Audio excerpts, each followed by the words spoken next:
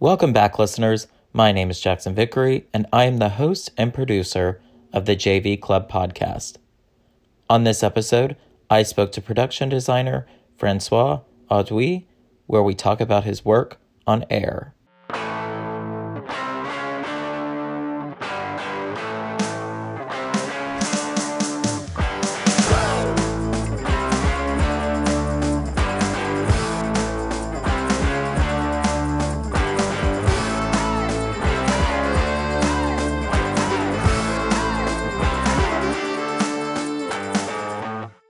I have to congratulate you on this film. What a feat. I mean, honestly, Oh, thank you so much. I just absolutely loved it. And I think the the thing that just keeps sticking with me is sort of just the Nike mantra and just, I mean, taking the ordinary, making it extraordinary. And I think it was just such a feast for the eyes and just so wonderful to. Oh, thank you very much. That's very nice of you. Yeah. No, absolutely. And I mean, I was reading up as much as I could about you, and I came upon the case study you did for Air. And at the end of it, you have the quote from Phil Knight that said, "You're remembered for the rules you break." And Hmm. I'm curious, what rule, I mean, after reading the case study, I get an idea of what you broke in terms of the rules, but I'm curious, what, from your perspective, what rules did you break while working on this project? um, I think it was more about I, the mentality of being a rule breaker and about being an individual. And I kept trying to think about the um the themes in the movie. One of the main themes being the power of the individual to create change and to make a difference. And I was the biggest thing. I mean, the biggest rules that we broke is we made this movie in like a minute prep, like no time, and we threw everybody together. Ben did something different where he hired the very best people that were available, and then told them to do it 20% faster than ever anything than it would normally ever be done. So when we moved into this 22,000 square foot set at the Santa Monica Business Park all together, and it felt like we were sort of the same kind of underdogs as Nike in 1984, because literally I remember working off of the floor with a phone and my computer with no furniture and no desk, and everybody was just sitting around, and construction had moved in, and they were starting to tear up carpet and everything, and I had not one drawing done.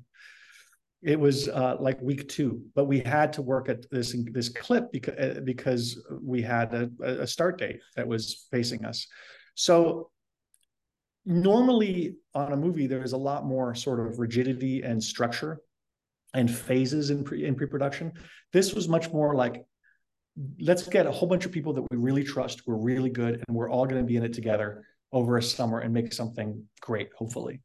So um, it's the experience of making the movie was really, I think, the most collaborative family affair that I've ever had for the course of my career, because um, we were all holed up in this building over the course of the summer, working shoulder to shoulder. The building was the set, but it was also production and costumes and set deck and art department and props and everybody and editorial, like all together. So it felt like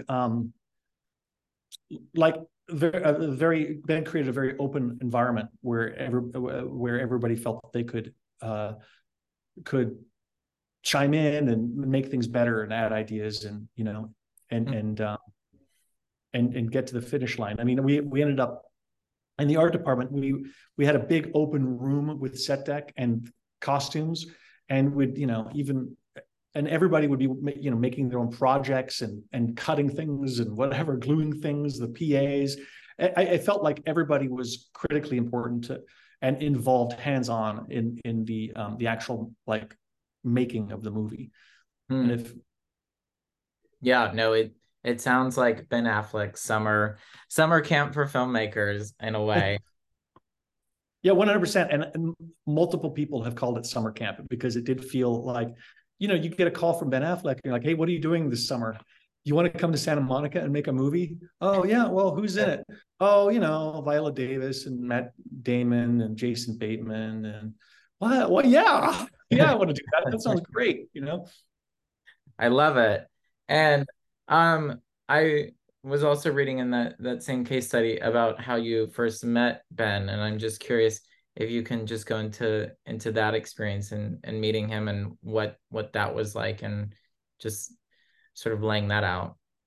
Well, to be honest, I was a little bit intimidated meeting Ben for the first time because, he's so experienced and such a great filmmaker. And the first time I met him was on a location scout meeting Bob Richardson for the first time too, another great, great DP. And we met in a parking lot in Northridge, and Ben had just gotten off of the plane, I think the night before, from chatting with Michael Jordan for 5 hours at his golf course in Florida.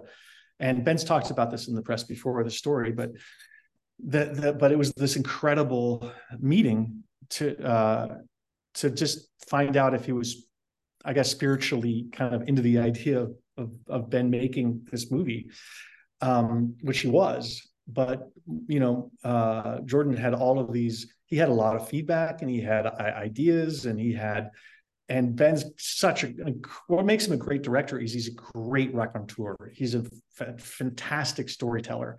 And he's telling us the whole story about his meeting. And he's super all the details and every little detail that Michael Jordan was telling him about the story, and about how Michael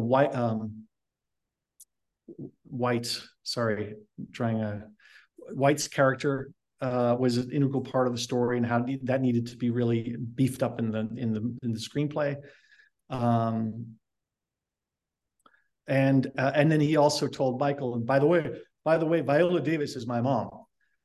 And Ben was like, if I remember correctly, it was like, oh yeah, we'll definitely put her on the list. He's like, no, no, no, Viola Davis is my mom. She's my mom. That is my mom.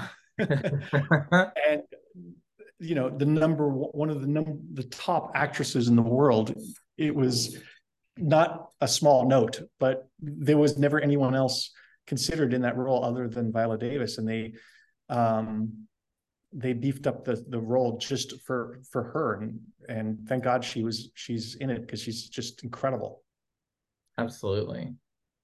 And so, I mean, you're on this 28-day shoot, and I mean, what was integral in the research process that you just, I mean, obviously you have to get everything right, but it's like what took the most time in terms of getting right, and I mean making it to the set essentially. Yeah, well, the 1980s is actually a really tough period to do right, because you don't want it can be kind of cliched and distracting. And I remember the 80s, so that was helpful. But I really wanted to create a texture and a background and a setting that wasn't distracting, that felt completely authentic to the story that was happening. The challenge is that when we started doing research with Ozzy and Guanzo, he was like, there's nothing out there. It's like the internet's been scrubbed of Nike in 1984. There's like nothing out there. And we're like, okay, what are we going to do now? And research continued. We found it wasn't a time or a place that was very well documented, even by Nike. They were kind of a boring company in Beaverton, Oregon, in a boring building with, but every time that Ozzy found research, it was like a cause for celebration. We find another artifact. He found this incredible interview in the CBS News archives with Phil Knight in his office, and with that video of the parking lot and his grape colored Porsche. Then we found some other footage of like the Jordan family coming for their initial interview, which ended up being very, very helpful. A birthday party with the graphic designer who did the Nike swoosh, where they surprised her with stock options because she Mm. had been paid like $35 to design the swoosh. We found and then we found a couple photos of Phil Knight in his office. But then those Rosetta Stones were enough to fill in the blanks, to fill in the mortar with historical reference of corporate culture in the mid 80s, which we were heavily inspired by. The architectural sort of language of what corporate America looked like, and other photos from Oregon and things like that. And so it created a foundation for us to build our version of Nike onto. Mm. And something that struck me so much in this film is, I mean, just the sort of dance that you guys are having to play, in terms of, I mean, just the amount of choreography, I guess you could say. Um, and I'm just curious, I mean, in a scene sort of like the Nike boardroom towards the end, how did you sort of play with the amount of movement that's going around with the camera and just Yeah. sort of building it in that sense? Well, that's all Ben. He was very much inspired by the location, and he walked through the space once and had kind of a vague idea of how he kind of saw it, and then but the second time it kind of clicked in for him very specifically. There were some, there upstairs. He really imagined a real full C-suite upstairs, up these brass and glass stairs to a more moneyed executive area leading to a corner office for Phil Knight. And that was very clear in his mind. There was another location that felt just perfect for the lab that he gravitated to. But from the very beginning, he always imagined more walk and talks to make the very talky movie more dynamic and give it some movement. So we just, he would just pace the set and be like, this will be the walk and talk coming from the tape room. And then we can go through the lobby here, and then we'll go walk right through the atrium over here, and and end up in the bathroom over, and then maybe there'd be a bathroom in here, and it's very like gut instinct, feeling like a feeling, an inspiration from feeling the space. And I would just try to keep up and take notes, and I'd be like, and occasionally they'd be like, I don't know, maybe where would the tape room be? And I'm like, well, this would be, what about, would look at all the rooms, and then would be like, oh, this room's really great because you could see through it into the atrium, and you can see into the other office, and maybe that's an opportunity. Yeah. So the gut instinct of wanting to add more walk and talks really helped add logic to the programming of the actual location.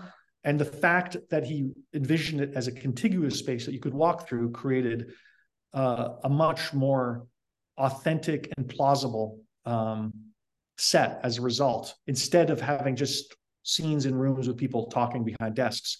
The fact that it could all connect, I think, really helped create the feeling of being actual Nike in 1984. Mm. So in this particular instance, you would say that having a blank canvas is better, correct? Yeah, I mean, we did have to. We couldn't, tear down the outside shell of the building. We had to work with. It wasn't like building a set from scratch on stage, but yes. I love that. And I mean, just in our final few minutes, I mean, what do you take away from this particular project, and what do you hope that audiences ultimately take away? Well, I just think that what I took away, I mean, the themes of the power of the individual, and what one person or a small group of people can do together uh, and change the world is really inspiring. And it's a really inspiring message in this time. It gives you a feeling of hope for as an individual. And so I find the Sonny Vaccaro's story very inspiring, and also um, the Jordan family's story very. I mean, it's the great American uh, story. If Michael Jordan is our real life superhero in America, in American culture, he's a modern day Paul Bunyan. You know, he's mythological in scale, and so that whole story is really the American story. And as an immigrant to this country, I really felt connected to it and inspired by it, probably more than any movie that I've ever done.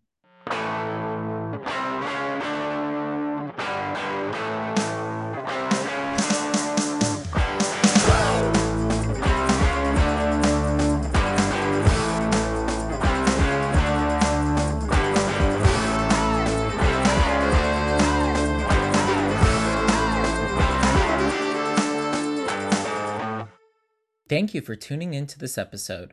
This podcast was hosted and produced by yours truly, Jackson Vickery, but a very special thank you to Sterling Gavinsky for the theme music and to Carly Haney for the artwork. We will see you next time.